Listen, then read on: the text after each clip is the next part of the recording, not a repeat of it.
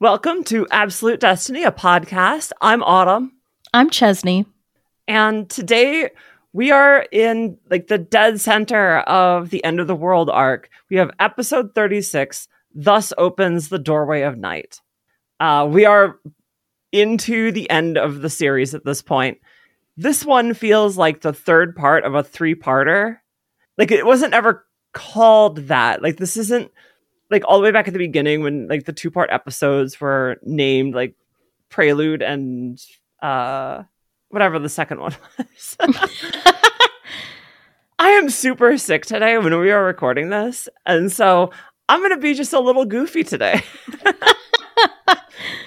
But anyway, this episode is the third part of a three-parter that is focused on Utena and Toga.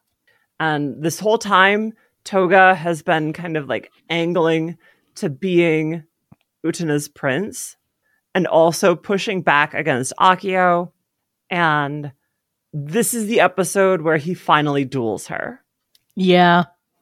He had a really good double agent moment in this episode. I mean, I honestly didn't know how under Akio's proverbial spell that Toga was, but he finally got the gumption to try and strike back one last time.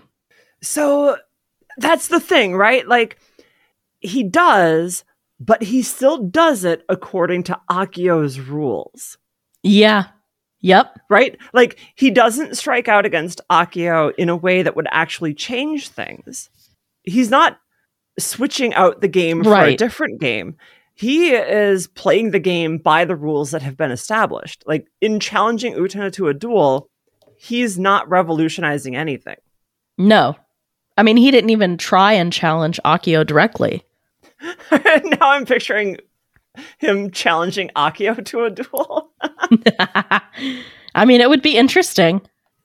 I suspect that if he did that, Akio would push him off the top of the tower at Jaime Lannister pushes Bran in Game of Thrones in the first episode. Just toss him out the room of the planetarium. Except I feel like it would be Toga and Forever Fall. Or perpetual fall to death. You fall to your death and you wake up and you're falling again and then you fall. Yeah. I feel like it would be some bullshit like that. And it would just be a long inner monologue of him falling. Oh no. No inner monologue allowed. Only external. You can only hear Akio's voice. It's eternal torment for real. But I still want to point out though, he pushes back against Akio in terms of how the two of them are seeing Utena. And that was the thing that came out last episode, that Toga can actually recognize that Utena isn't how Akio sees her. Yeah, no. Not at all. I think he comments in this episode that she's the perfect princess and calls her, and I mean, to some extent she is naive, but it's just molding. She's naive in a himbo way. Yeah, exactly. It's trying to mold someone into a role that you want them to fit in, versus seeing them as they are. And of course, we know that for however many episodes, Akio has been grooming Utena. Exactly. It isn't just a matter of him not seeing her the way she sees herself. He has been actively grooming her to be different. And the way he's done it is so much more insidious than the way that, say, Toga was doing it in the first arc of the show. Yeah. It makes Toga's efforts back then look hilariously ham-fisted. Yeah, insidious is the perfect description of that. Of what Akio has done. So the episode opens with kind of a recap of the last episode. We see again the scene with the coffins and Toga and Saionji talking about how that girl that they saw years and years ago, that was Utena, and it was Akio who saved her that night. And we're reminded of Sionji's line of them still being trapped in their coffins. Like, everyone is still trapped in their coffins.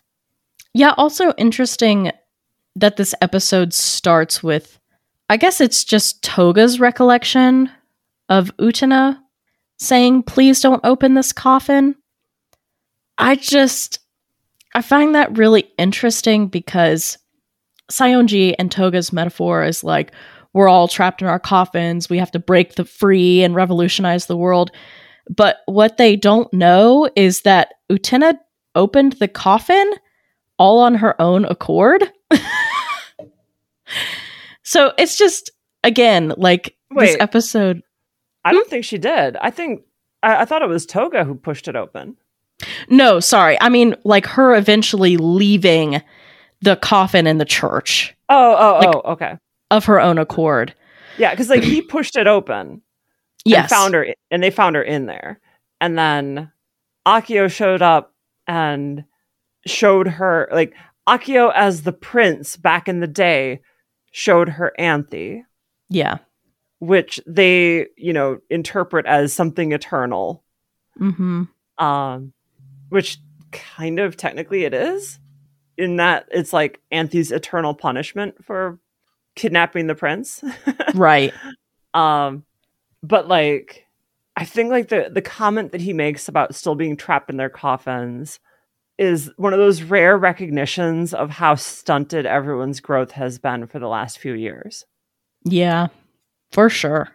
And at least Toga and Sionji are trying to do something about it. But, I mean, like we've said, they're just still going about it the wrong way.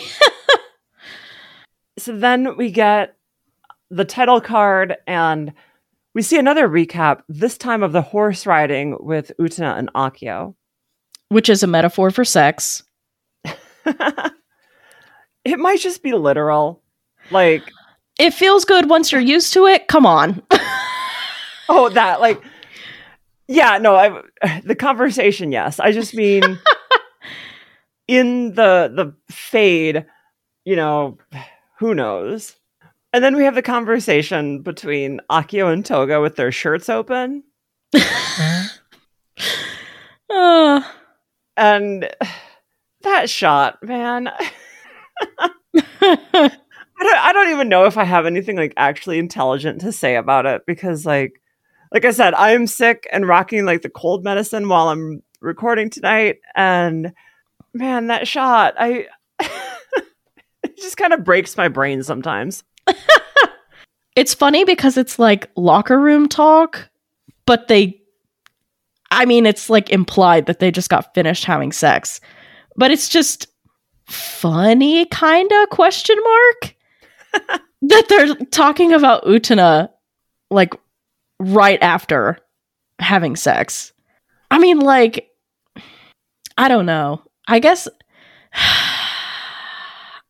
if you want to get big brain about it, it's like, oh, Akio, like, hurting in any way that he can, whether you want to look at it in the lens of, like, them, like, being a pair, and or, like, he knows maybe that Toga's got a crush on Utena and is, like, driving that knife in deeper.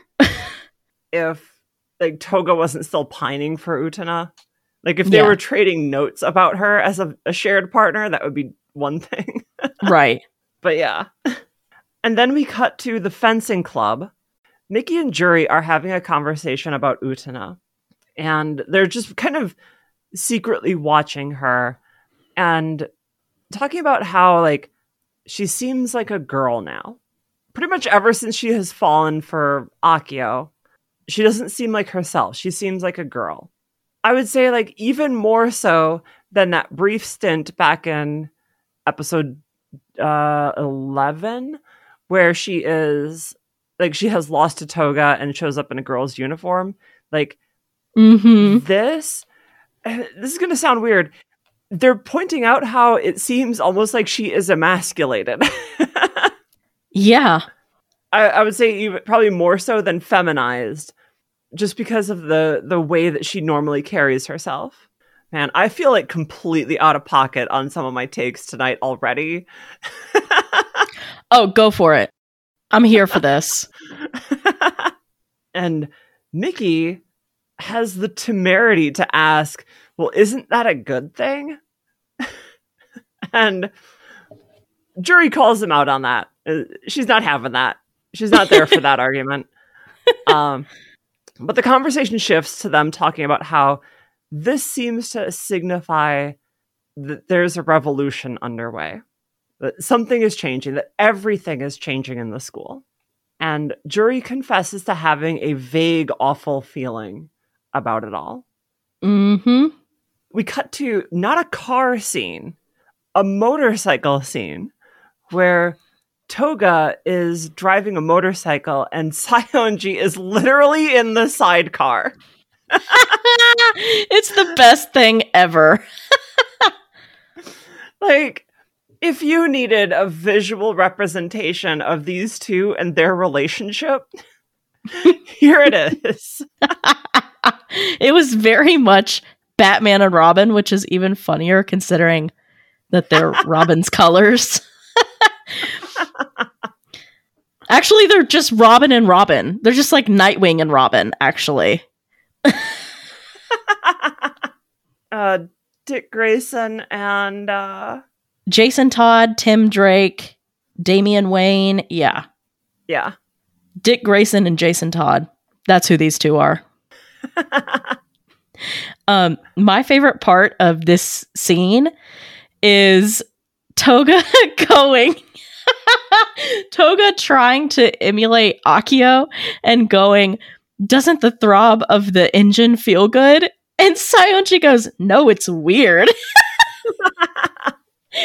And then we get a introspective cut into Saionji, which I find hilarious, where he says, I don't like anyone else being in control. And he says something about his body and his heart. And I was like, oh, okay. Speak on it, Capricorn. Actually, we've talked about this. I can't remember his fucking sign, but I'm gonna look it up. Oh shit, he's a Leo. Actually, he's a Virgo. Yeah. He's a Leo Virgo cusp. Damn. As a Virgo, we do not claim him. He has a Gemini ascendant. LMAO. It fits. It does. But yeah, like, he's talking about how, like, oh, you just don't like it that I'm in control, huh? And Toga says, you don't like it because I'm driving, huh? And Saionji's like, I just don't like not being in control. Yeah. And, I mean, points for understanding that about yourself. Here's the thing. Saionji calls out Toga. Yeah. And says, if you're going to go and duel Utena, you're just doing what the end of the world wants you to do. Like, even if doing this means, say, like, sparing her the final duel or whatever, even if it means winning her, he's still doing it by the end of the world's terms. Saionji has, like, that galaxy brain moment of, hey, if you do this, you're still playing within the system. You're not changing the system. You know, the whole, you can't use the master's tools to dismantle the master's house. And it's just a temporary solution. You know, even if Utena agrees to never duel again, what makes you think some other fucker isn't going to come along and try to do the same shit again? Right. There's nothing revolutionary about winning this way. No. Also, interesting thing from this conversation is, again, the talk about the coffins, but specifically the T-pose? No! No, I was saying Saionji's model got stuck in that scene, and he's just T-posing through the rest of the scene. I would pay good money to see that. Just shitpost Utena. No, but now I just want somebody to like make memes of Saionji randomly T-posing in the background of other scenes. I was thinking the whole of the show, but it's just like if it never got past storyboarding. No. If only Saionji's character didn't make it past that stage. Like, yes. Everyone else is animated. Saionji, in all his scenes for the entire show, is just a T-pose. Oh my god. No, but what I was saying was we get another talk about the coffins here. But specifically, they say the coffins that the end of the world has prepared for us. So they're even acknowledging that, like, this whole thing is set up. It's not just like, oh, I had, like, these circumstances from my childhood, blah, blah, blah. It's like, no, this whole thing is orchestrated from the beginning. Yeah, and I think it's also very telling here that when you're enmeshed in a system like this, and, like, in the show, this system is a metaphor for society at large, you can't escape it, right? Like, on some level, Saionji calling out Toga feels very much like that peasant meme of, like, there's problems with society, and then like the guy popping out of the well, but you live in society. Where it isn't necessarily the fault of any one person for not knowing how to dismantle an entire system. And the onus should never really be on one person to be responsible for dismantling the entire system that they are themselves both dependent upon and enmeshed in. Yeah. So, like, as much as I bust on him for it, nobody else in the show makes it to the point of dismantling the system either. Even Utena, in the way that she's fighting against it all, is still doing it by the rules of the system. She's protecting Anthy by having won her through the duels. Yeah. And so I can't be too hard on Toga here because he's just not getting it. And because also, there's still almost children. No one ever does. Yeah. But almost no one ever does. It takes a lot of time and effort and thought and reflection and, in a lot of cases, a lot of education to help people get past seeing things through the lens of just like their received messages of society. Like, it takes a lot of mental effort to take a step back and see the system as a system. Like, imagine being in an argument with a friend or a partner or a roommate. And while you're in the argument, being able to step back and recognize like what the dynamic in play is. Like how this argument reflects the last time you had that argument and the time before that.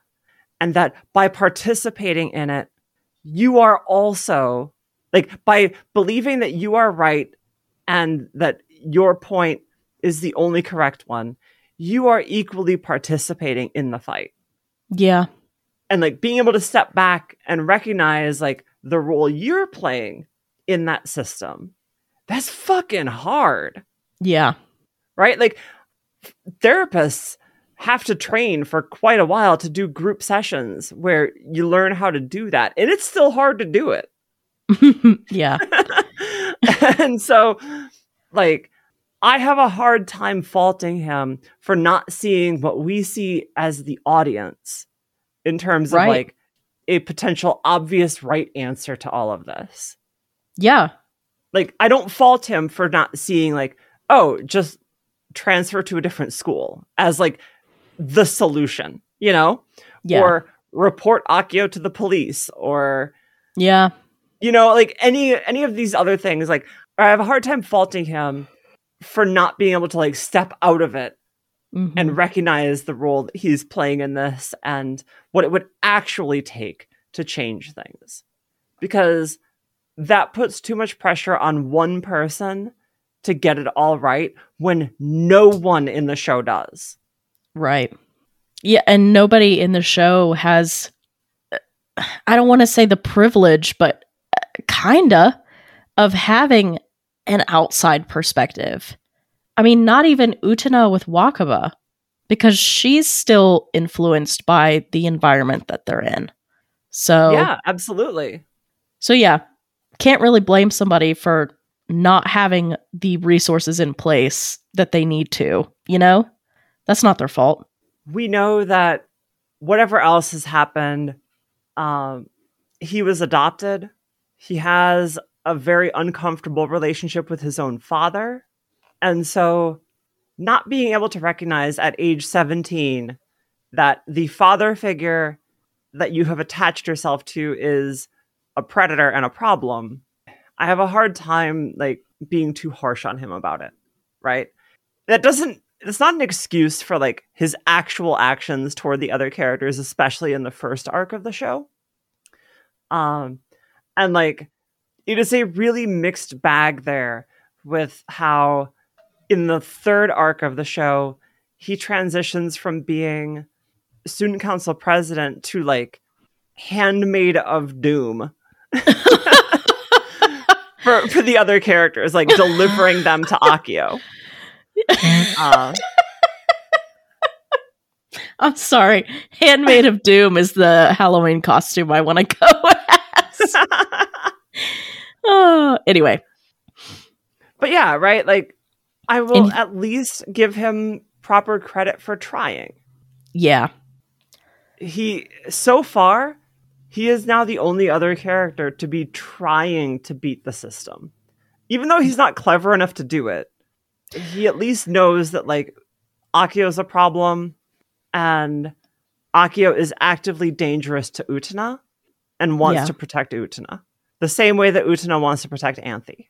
Yeah.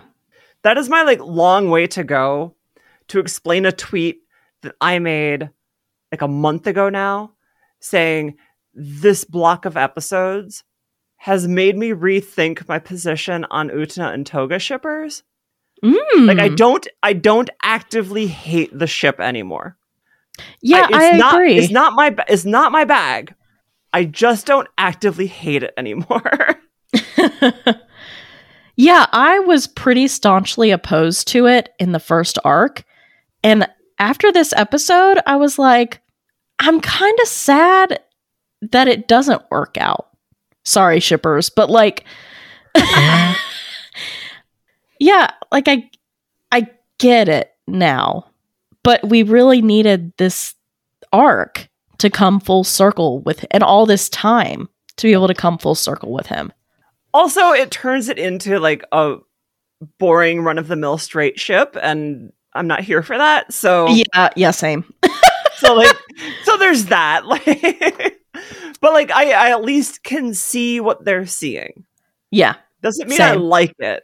Like, I'm not gonna go checking out AO3 for it, but like, I suppose we can coexist in the fandom now, and I won't hate you for it. Yeah, because the scene later on between them was actually really sweet and heartfelt. And he was genuine in his statements and actions. And I get Utena's hesitation and mistrust because of their history. Right. Like, totally fair. But I found it endearing how much he was genuinely trying to reach out and reach her with his feelings. Yeah. And this is also where, like, I think if Toga, I think I've said this before, like, if Toga ever got the talk about why consent matters and what consent means and, you know, like, what affirmative consent actually is, I think he'd get it. Yeah. Akio absolutely would not get it. Now I want to make a TikTok about this. But which of these Utena characters understands consent? But I would also say that and this is probably my most controversial opinion. I think Utena and Toga have a better chance of being in a healthy relationship than Utena and Anthe. And I'm going to be very specific about why I say that. Anthe, for all her trauma and for all of her the ways in which she strategically doesn't communicate, leaves Utena in a position of projecting onto her desires. And that is going to be a toxic dynamic that lets Utena remain as a permanent savior and Anthe remain as a permanent victim until the resentment builds between the two of them that it all melts down. Not only is Anthe, let me start that over. Not only does Anthe not communicate, she also manipulates instead. Like this whole show. Yeah. This whole time, she's been manipulating in some way, shape, or form. And on the other hand, Toga and Utena are always in conflict in a way that I think they will reach a point of mutual respect and understanding that without therapy and healing, she and Anthe won't have. There will be compassion and love and care, but I don't see the actual respect for one another. And Toga and Utena could actually like resolve conflict together. Yeah. They would be able to spontaneously arrive at that. Yeah. In a way that I think Anthe and Utena would need like a third party to mediate. Yeah. Anthe has a lot of healing to do before I think she would be healthy in a relationship. Agreed. And Utena's got her like abandonment stuff with her family and yeah. Yeah. And, like the way Utena copes. The way Utena copes is by being a savior, and Anthe will give her that, and neither of them will heal. Yeah, exactly. So that is my like spiciest and hottest of hot takes. It's not even that spicy. Oh God. No, in this fandom, I have just dropped a nuclear bomb. Well, and I just wholeheartedly agreed with it. That's 2 bombs. That's the 2-man rule for launching a nuke right there. Oh my God. I put in the codes, you confirm the codes, the nuke has been launched. Oh my God. No, I here's the thing. This only applies to the show. Oh yeah, I can't speak for the manga or the movie. Yeah, in the movie and the movie manga, Anthe and Utena will be fine. Oh, okay. Like, they're in different places as characters in those 2 works. In the show, Anthe just has a lot to work out yet. Yeah. They like Utena and Anthe will be a beautiful couple if they meet again in college. Yeah. They can't just like go off together right now. The other thing too is like there is a sizable part of this fandom that really comes down hard on Utena being a lesbian and that all of the relationships with men are comp-het. Oh, compulsory heterosexuality. And if that's your read, the take that we just spouted off, yeah, no, like there's no way you're going to have any truck with that. And I understand it. I get it. Sorry. And I get that because I also get the lack of representation of lesbian characters in media. Yeah. And the thing is, like, there's also a lack of representation of bi characters in media. And it sucks that we're at the same table fighting over the same scraps. Yeah. Like, to take my example from earlier, to zoom out and recognize we are both being deprived of representation in media. And that is neither of our faults. Nope. I don't mean like Chesney and I mean like us and whatever side you think you're on when you're listening to this. Like, it's none of our faults that we are being left to fight over the scraps. And I don't want to be fighting with anyone about it either. So I want to say, like, if your read is that the relationships with all the men in the show are comp-het, that's cool. I am totally fine with that read. Yeah. Yeah. I mean, my take on any media is that there are always going to be multiple interpretations, and any or all of those could be right. That's just me personally. So when you're like, yeah, there are takes that Uten is bi, or takes that Uten is a lesbian, and all these experiences are just comp-het, I'm like, yeah, I could see it either way. Honestly, I could. Because, like, this show feels really genuine. Yeah. To women who went through the experience of dating men because it was expected of them. And so, like, this resonates on that level that feels incredibly deeply personal. And I have spoken to those fans, and I have heard that experience, and I get it. And I think Ikuhara leaves it that way intentionally. With Ikuhara is working out a lot of his own shit while writing this. Like, like this isn't even like a clear, direct, intended take on his part. Yeah. But I think from a lot of the discussions that we've had with the products that he creates, the media and such, that he intentionally wants people to theorize and create and speculate and all this stuff. He wants that conversation, that dialogue to keep going, is just the impression that I get from the things that we've talked about with the show, what he said, the different interviews, stuff like that. Absolutely. So, yeah, that's why I'm like, yeah, all of this is valid. I love hearing all of it. I look forward to just absolutely getting roasted by emails. Oh, Lord. Like, if you really hate my take on all of this, I really want to hear about it. I want to read it out on the show. We'll have a hate mailbag episode? No, we won't. I'm not doing that. Absolutely not. We'll have a hate mail episode where we read hate mail and we roast the shit out of it. No. Like, I don't, when I say I want to read it, I'm saying I don't want to, like, criticize people for having a different take. Like, I want to sincerely give voice to that. So, like, if you have a different take on it, I would love to hear it.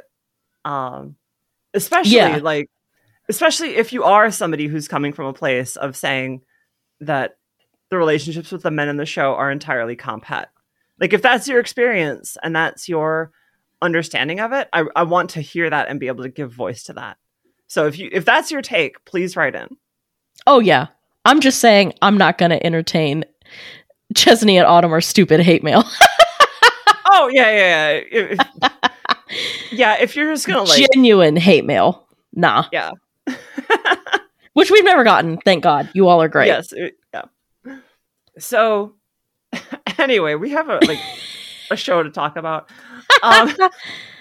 So we cut to Choo Choo asleep, and he is blowing a snot bubble, and it bursts all over his face, and Utena wakes up, and she so sweetly cleans him up while he's still asleep. But she looks at him and says, "Are you always alone?" when she visits her brother. And we get it later with her going upstairs to check. She seems almost like she's about to when Toga shows up and says he has urgent business. And she was not going to go with him until he said that it was about the end of the world. Yeah. And they go to the dueling arena together, and they ride the elevator, and it is dead silent aside from the sound of the elevator and them talking. It is eerie the same way it was when Saionji had kidnapped Anthe, and she had to climb the tower with the door already open and all of that. And they have this conversation where Toga is really laying it on thick. Like, he is really flirting with her. Like, he suggests that the ride up the tower is romantic, and he says that he enjoys riding up to heaven with her. Yeah. And she's like, dude, Come on. she goes, don't stand so close. Yeah. And when they get up there, even though she has dueled everyone else on the show at this point, the thought that comes to mind is that this is the place where she dueled him. And she comments on the number of stars that they can see. And while she's gazing up at the stars, the castle appears. And there is just like a gorgeous aurora that the two of them just, for a minute, just sit and watch. They just stand there watching the sky together. I kind of have to wonder if any of this was orchestrated, but at the same time, I don't know who it would be. Like, who would orchestrate it unless... But I don't think that it would be Dios. But we've never seen the castle appear outside of a duel like this until now. And there's been at least one other time where they've come up to the dueling arena and it wasn't a duel. Right. But like But that one was still a fight. It just wasn't like a duel. Yeah. Yeah. I don't know. That magical realism is just in full swing. So I'm like, I don't even know if this is like somebody manipulating this anymore or if it's just like full on, it's just the magic of the world.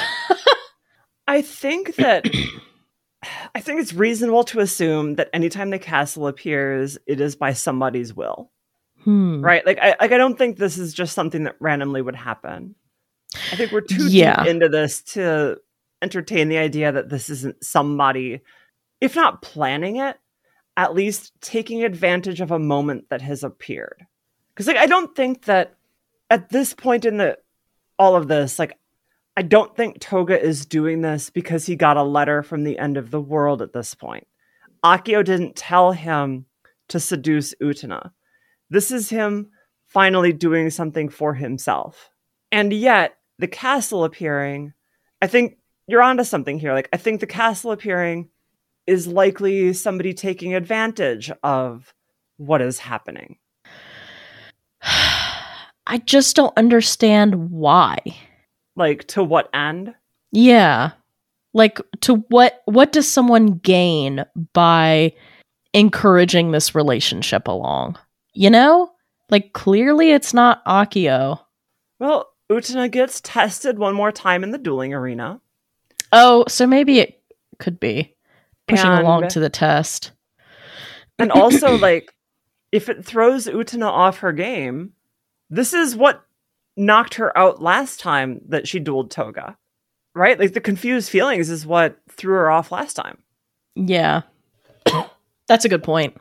And so, like, both narratively and in universe, facing Toga again, near now the end of the series, brings us full circle to the last time they stepped up into this arena. He won, and then she had to beat him back. And now they're having a rematch. And it's going to be an opportunity to show whether she can maintain her focus despite him laying it on even more. Okay. Because like now he's got genuine feelings. He's not just trying to manipulate her in order to get the Rose Bride. Right. He's actually falling for her. And I think the difference in his sincerity matters. You know, if we hadn't had the ending to this episode that we did, I would have said maybe that it was Anthe testing her by kind of putting this into play. Yeah. But I feel like I'm just going to scratch that one off the board. But yeah, they have a really romantic moment together. It's one-sided. God bless, it is one-sided. Because, again, as much as he is laying it on, Utena's like, just get to the point. And he does. He asks her, are you in love with the chairman? Yeah. Which, like, holy shit. That line reminds me so much of the movie Things to Do in Denver When You're Dead. because Andy Garcia's character, Jimmy the Saint, that's his pickup line. Are you in love? Because like his whole deal is, if you're not in love, I'm going to keep hitting on you. If you are, I'm going to go off and go about my business elsewhere. Dead. And so Toga tries that line here and asks, like, are you in love with the chairman? And she can't really answer him. Yeah. She makes the excuse that he's engaged. And that because of, like, the implication being because of that, I can't be in love with him. He's taken. Never mind that isn't stopping him. Right. And so Toga proposes that he become Utena's prince. And this is where the show really deconstructs like the whole prince and princess narrative. Like it's showing us another example of how tempting this simple story is. Mm-hmm. But we know now too much from everything that has happened until this point to think that like the two of them could actually, like, and I say this having said everything I said earlier, we know too much to know that these two could ever just like ride off into the sunset together, and we would consider that a satisfying ending. Like the caveat that I had earlier was, yeah, the two of them are going to have to fight a whole lot to come to a place of mutual respect. Like, we can't just see them right off together right now. Like, she can't say yes and have that be a satisfying ending. Right. It would certainly not be. Even though this is a hell of a love confession. I'll just say that. It is. Like, somebody... Good God. And I know they're only 17 or 16 or whatever, but somebody coming up to you and saying, you're everything for me? Good Lord. That's a hell of a confession. That's laying it on a bit thick. Also, it's interesting that as a confession, Utena also doesn't just immediately say no. Or more specifically, I'm sorry. Because like that would be the appropriate response to somebody saying this like in Japan.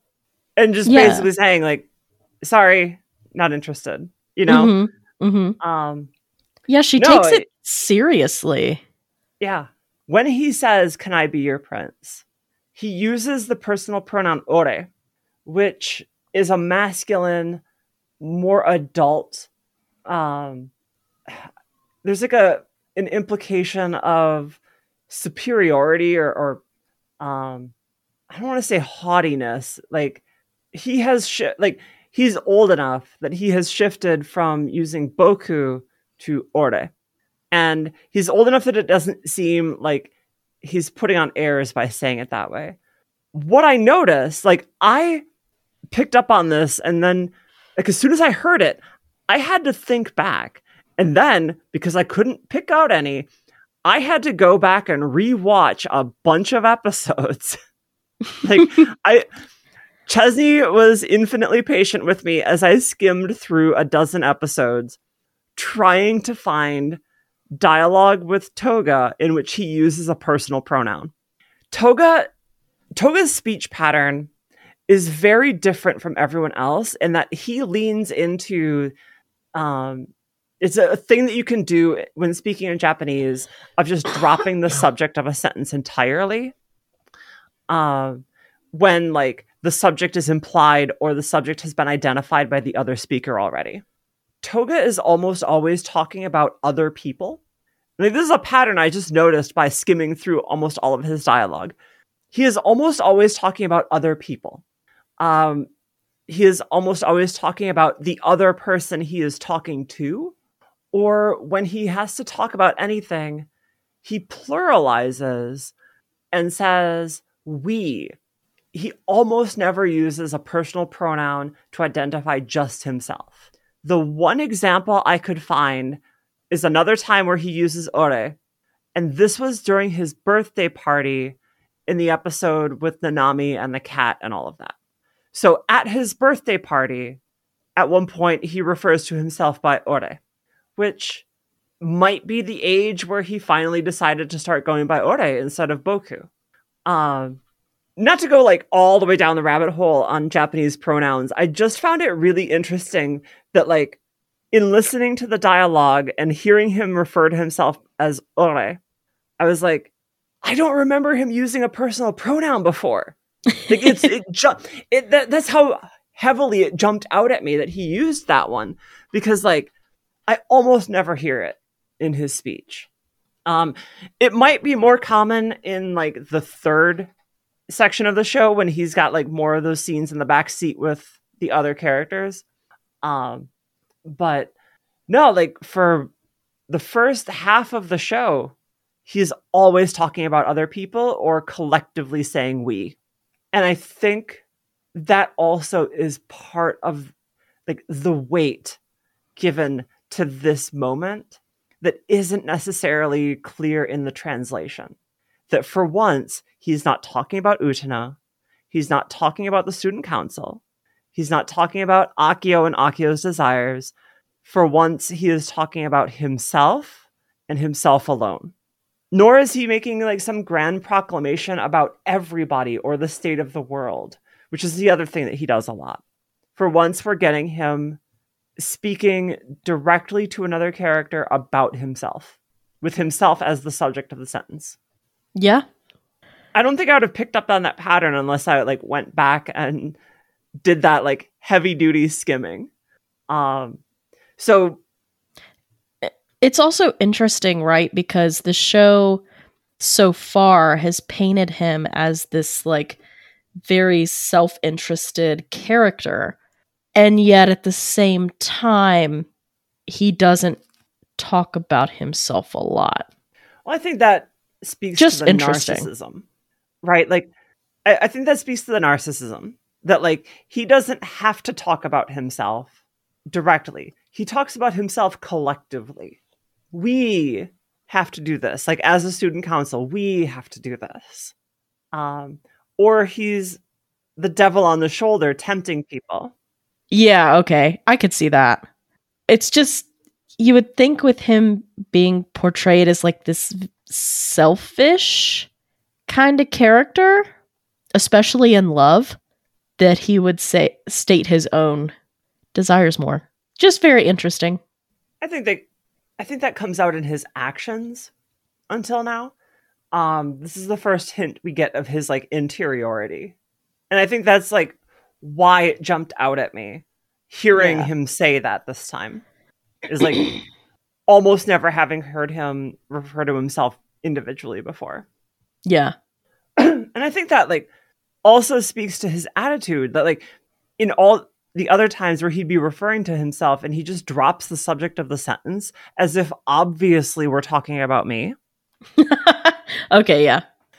Like it's a grammatical thing that doesn't carry in the translation because we don't have that grammatical construction in English. You can't have like that would just be a sentence fragment in English and it would sound funny.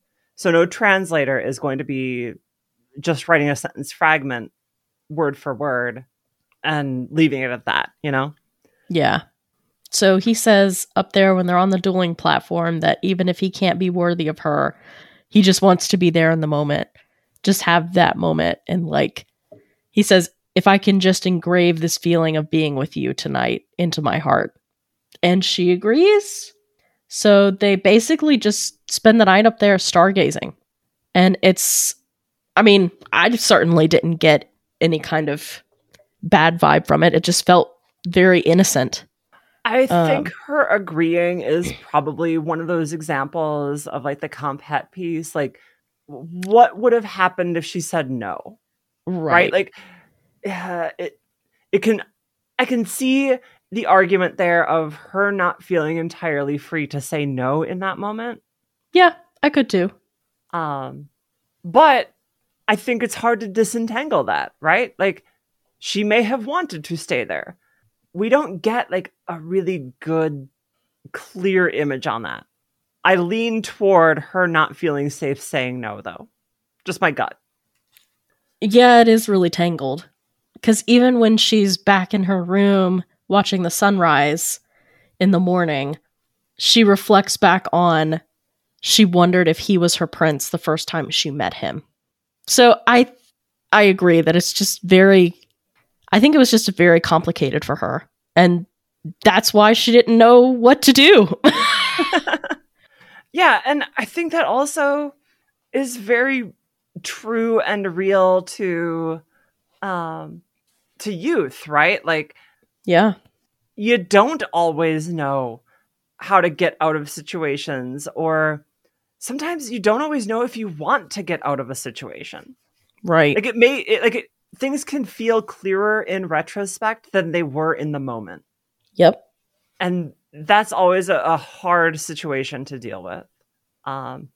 We cut to Saionji and Toga in the student council chamber, and they're having a conversation. And this time, the image is a vase of roses, and the rose colors keep changing.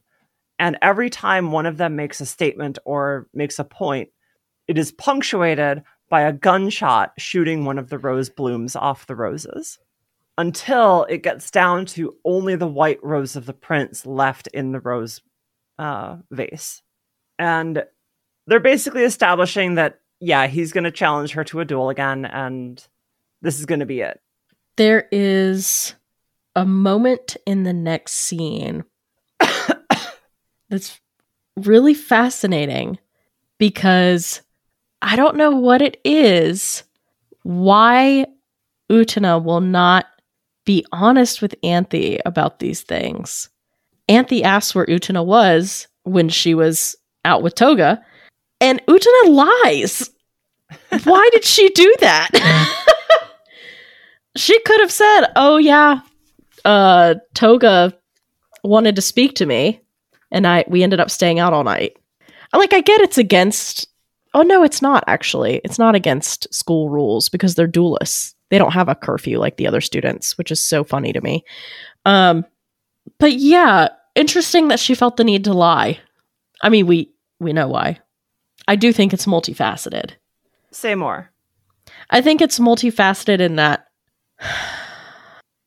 there are feelings for Anthy that Utena's not acknowledging, and it's that, if you were out late with somebody else and your crush asks you, oh, where were you last night? You're not going to fucking tell him you were out. I think there's also some degree of Anthy doesn't tell Utena where she is. Yeah, there's that. She's not being honest with Utena about what goes on when she's with her brother. Mm-hmm. Yeah, she kind of set the tone for the relationship there. I do also think that some of the discomfort plays into it, not knowing whether it was quote-unquote right or wrong for her to have done that, not really knowing how to decipher her feelings around it. Sure. So yeah, that's why I'm it's definitely multifaceted, but everything is at play here. It's just interesting that she lied. I do want to elaborate on my point about Anthy not telling the truth to Utena. I get why Anthy isn't being honest with Utena about what happens with Akio. So I do get that. It's not necessary to go into lurid detail about it all, but if you're going through something, concealing that from your partner isn't healthy either. Funnily enough, in this scene, the next thing that happens is Choo-Choo is digging shit up and finds a worm and starts fighting it. Yeah. And again, if we're looking at Choo-Choo through the lens of Choo-Choo as a representation of Anthy's inner thoughts and feelings, she's ready for a fight. I, again, just think it's funny that Anthy's like, oh, where were you, Utena? Oh, nowhere. Anthy, bitch, I'm about to fight you. But yeah, right after this, we have Toga challenging Utena to a duel, unsurprisingly. Saionji and Anthy are just chilling, laying together in the grass like they're best pals or just friendly in general, which is funny thinking about where their relationship started. Turns out they've kept the secret diary going back and forth this entire time. I think it's just more of a reflection on Anthe as the Rose Bride is just kind of like, whatever. I'm just here to do whatever. But yeah, so challenges her to a duel, and says, if you win, the student council will not fight you for her ever again. But if I win, you become my woman. And Utena goes, I really misjudged you. I never thought you would say something like that to me. So, which, fair, because that's really possessive. Well, it doesn't read quite that way in the original Japanese. It really is more just like, you become my girlfriend. Oh, okay. Thank God. Like, the implication isn't, you become my woman. Like, no, it's not that. I was like, damn, okay, Fred Flintstone, calm down. Yeah, Toga's not out here calling women females. Jesus Christ. So then we get the Shadow Girls, and they are engaged in a debate about which one of them is the real Prince of the White Horse, which at this point, like, isn't terribly enlightening, because we know that this is about Akio and Toga fighting over which one of them is the real prince. Of course, like, we know that Akio is the prince in all of this. He is the one who appeared to Utena. He is, in theory, Utena's prince. But we also know from the last few episodes that Akio is not this Akio. He has changed so much as a person in that intervening time that he has to re-become Utena's prince. And he can only do it in these, like, fake, overly princely gestures. Like, there is no amount of sincerity in it anymore for him. And this contrasts with Toga, who is not the prince, but his gestures are sincere.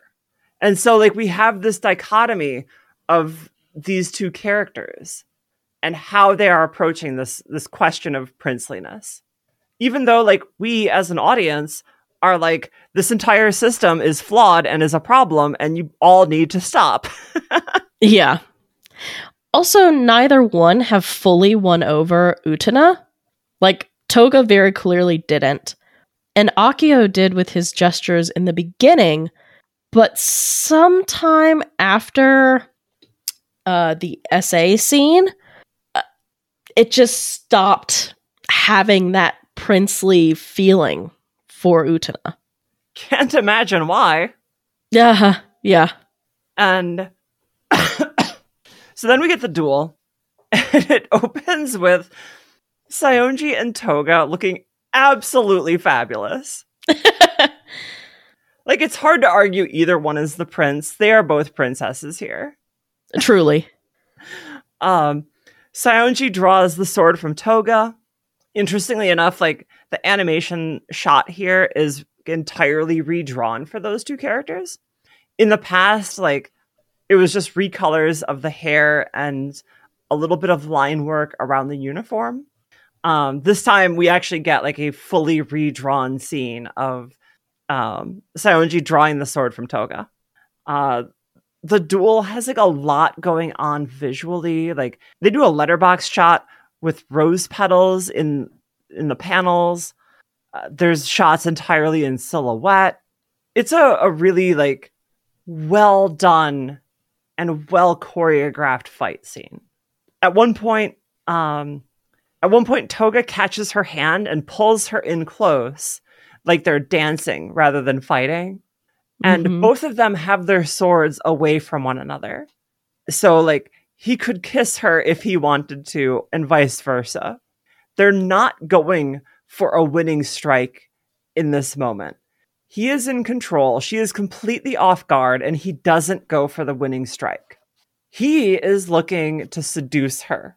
That's the victory he's looking for here. Yeah. He wants her to pull a jury from like 7 episodes ago and take the rose off herself. Yeah. And to emphasize this, all the cars are now lined up around the arena and all their headlights are on them. As in, all eyes are on this moment to see what is going to happen. What is she going to choose? She chooses to fight, and the cars all start speeding at them at full speed. And the entire duel ends up becoming a game of Frogger. Yeah. So then Anthe calls out and catches her, and they do like the empowering the sword thing between the two of them now. Which is like that new upgrade trick that she learned 13 or 14 episodes ago. But while this is happening, we get a flashback to the elevator ride up to the arena. And we see that in this elevator ride, it wasn't a silent conversation while Zettai Ume Mokushiroku plays. The two of them were talking during that elevator ride. And Utena promised to always protect Anthe. And then Anthe said something like, "Oh, really?" And Utena goes, "You don't believe me?" And that's all we got. That's all we got out of that elevator scene. And we get this like beautifully ridiculous shot of the cars speeding toward Utena, and she's parting them like a river. Yeah. Like she's deflecting the cars like water. And Saionji is driving the bike so that Toga can take this like baseball swing with his sword. So it has like a chariot and a swordsman feel to it.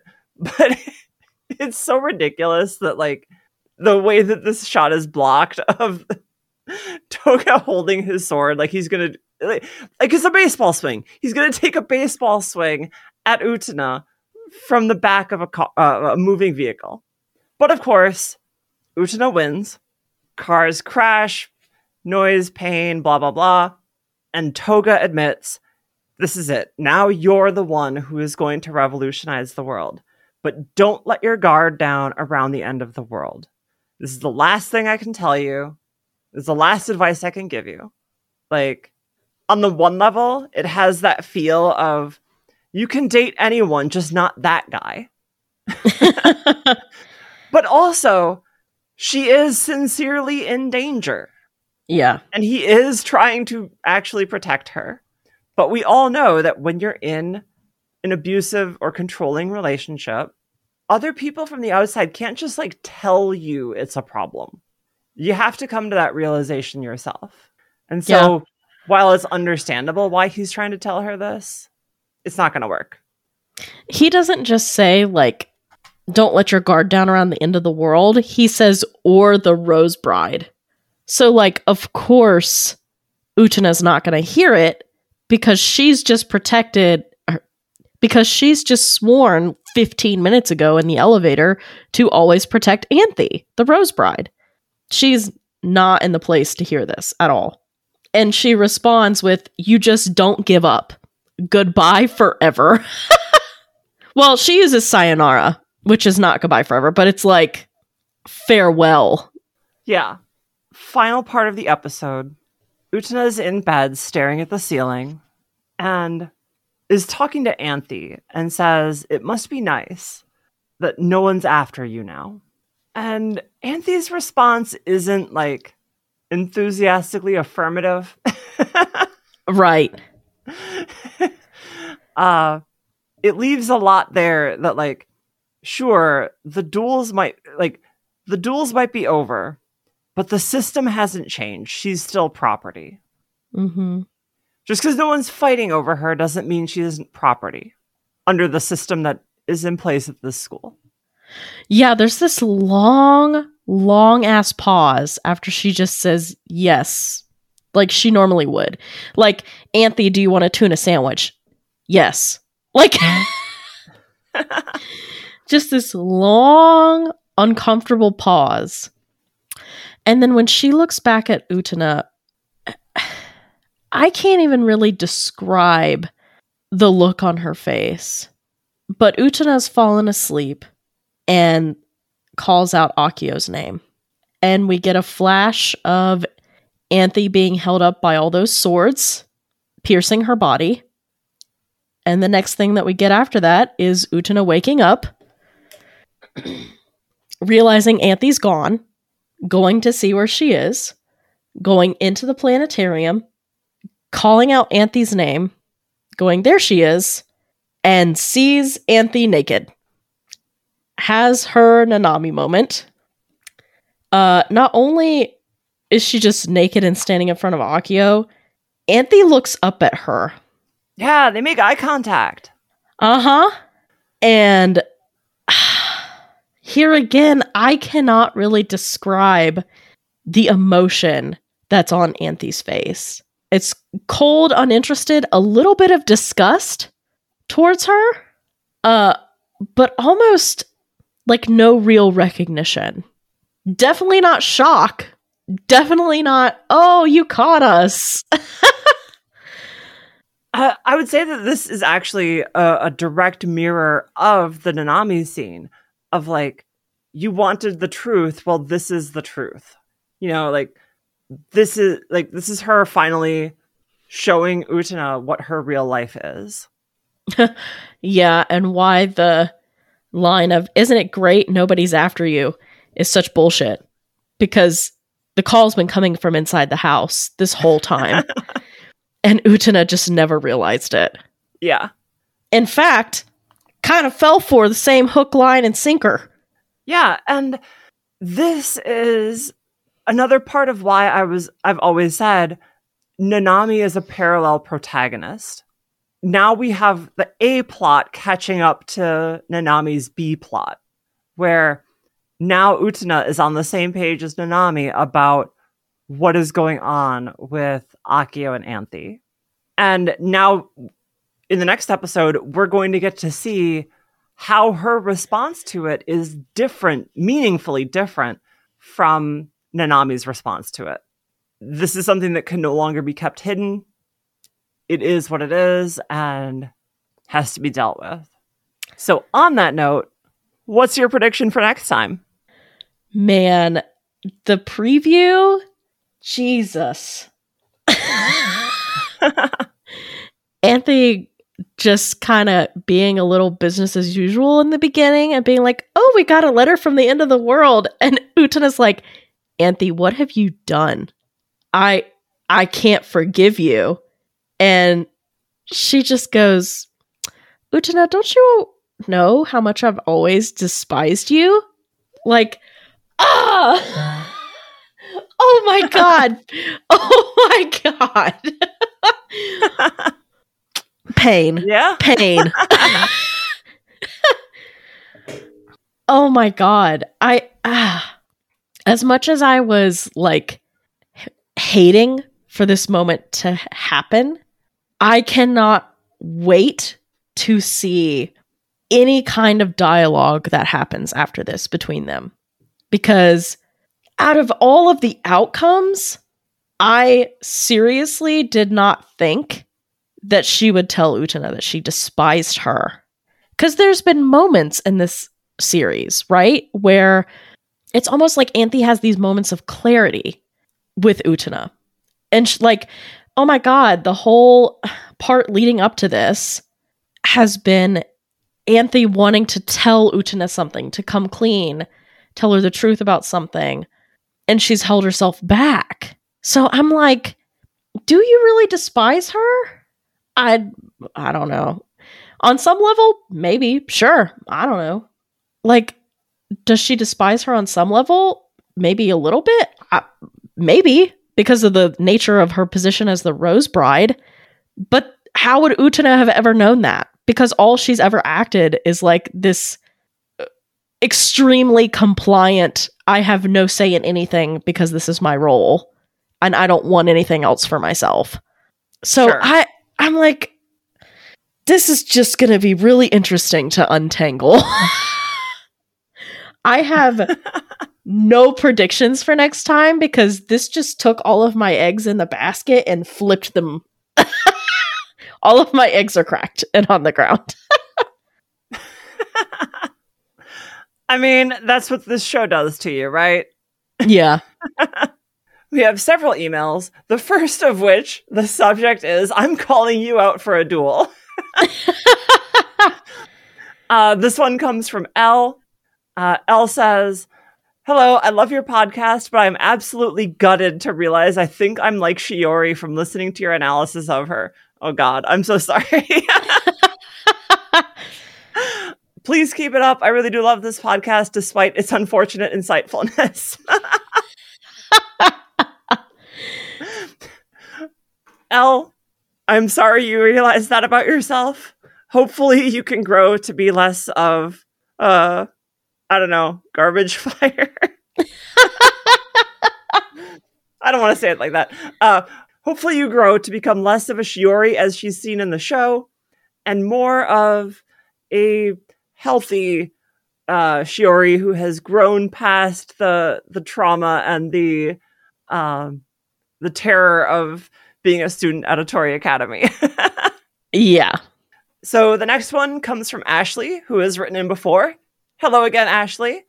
This time Ashley is writing to talk about the Casanova Fishermen. Ashley says, I'm quickly writing this while listening to your episode, The Love That Grew in Wintertime. To me, this is one of the most straightforward Shadow Girl segments, and the way they do the same joke in English dub is the best localization in the entire series, in my opinion. Cool. Good to know.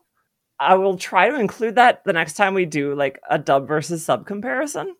So Ashley continues, the joke is literally that koi is the word for love, romantic love specifically. For more casual crushes, you might see ski or daisuki, translated as love, but koi is more serious. You'll see ai or aishiteru as the verb form for love of all types, but koi or koishiteru is reserved for romance and not familial love.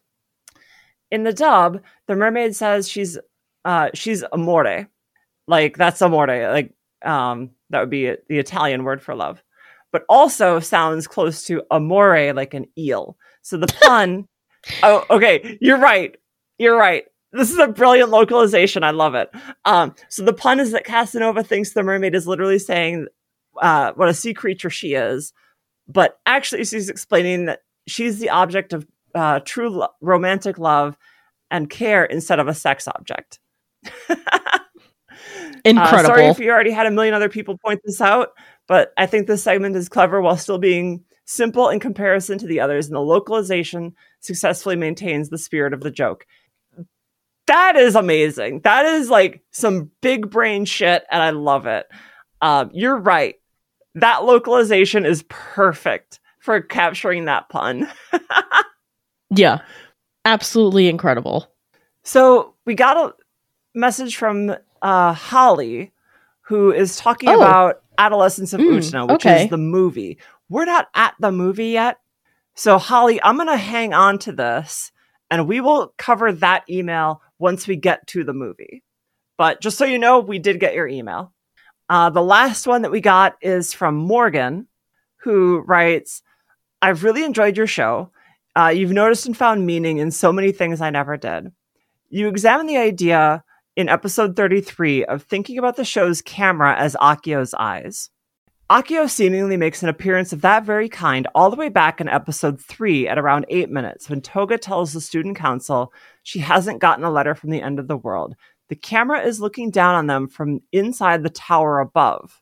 And while I'm thinking about it, early on you were wondering about the split arch sometimes seen in the dueling arena. I think I found the answer. If you look at the crenellated wall around the arena, the entrance arch makes a gap in the wall, but the split arch makes no gap. It's a gigantic double structure in the distance far beyond the wall.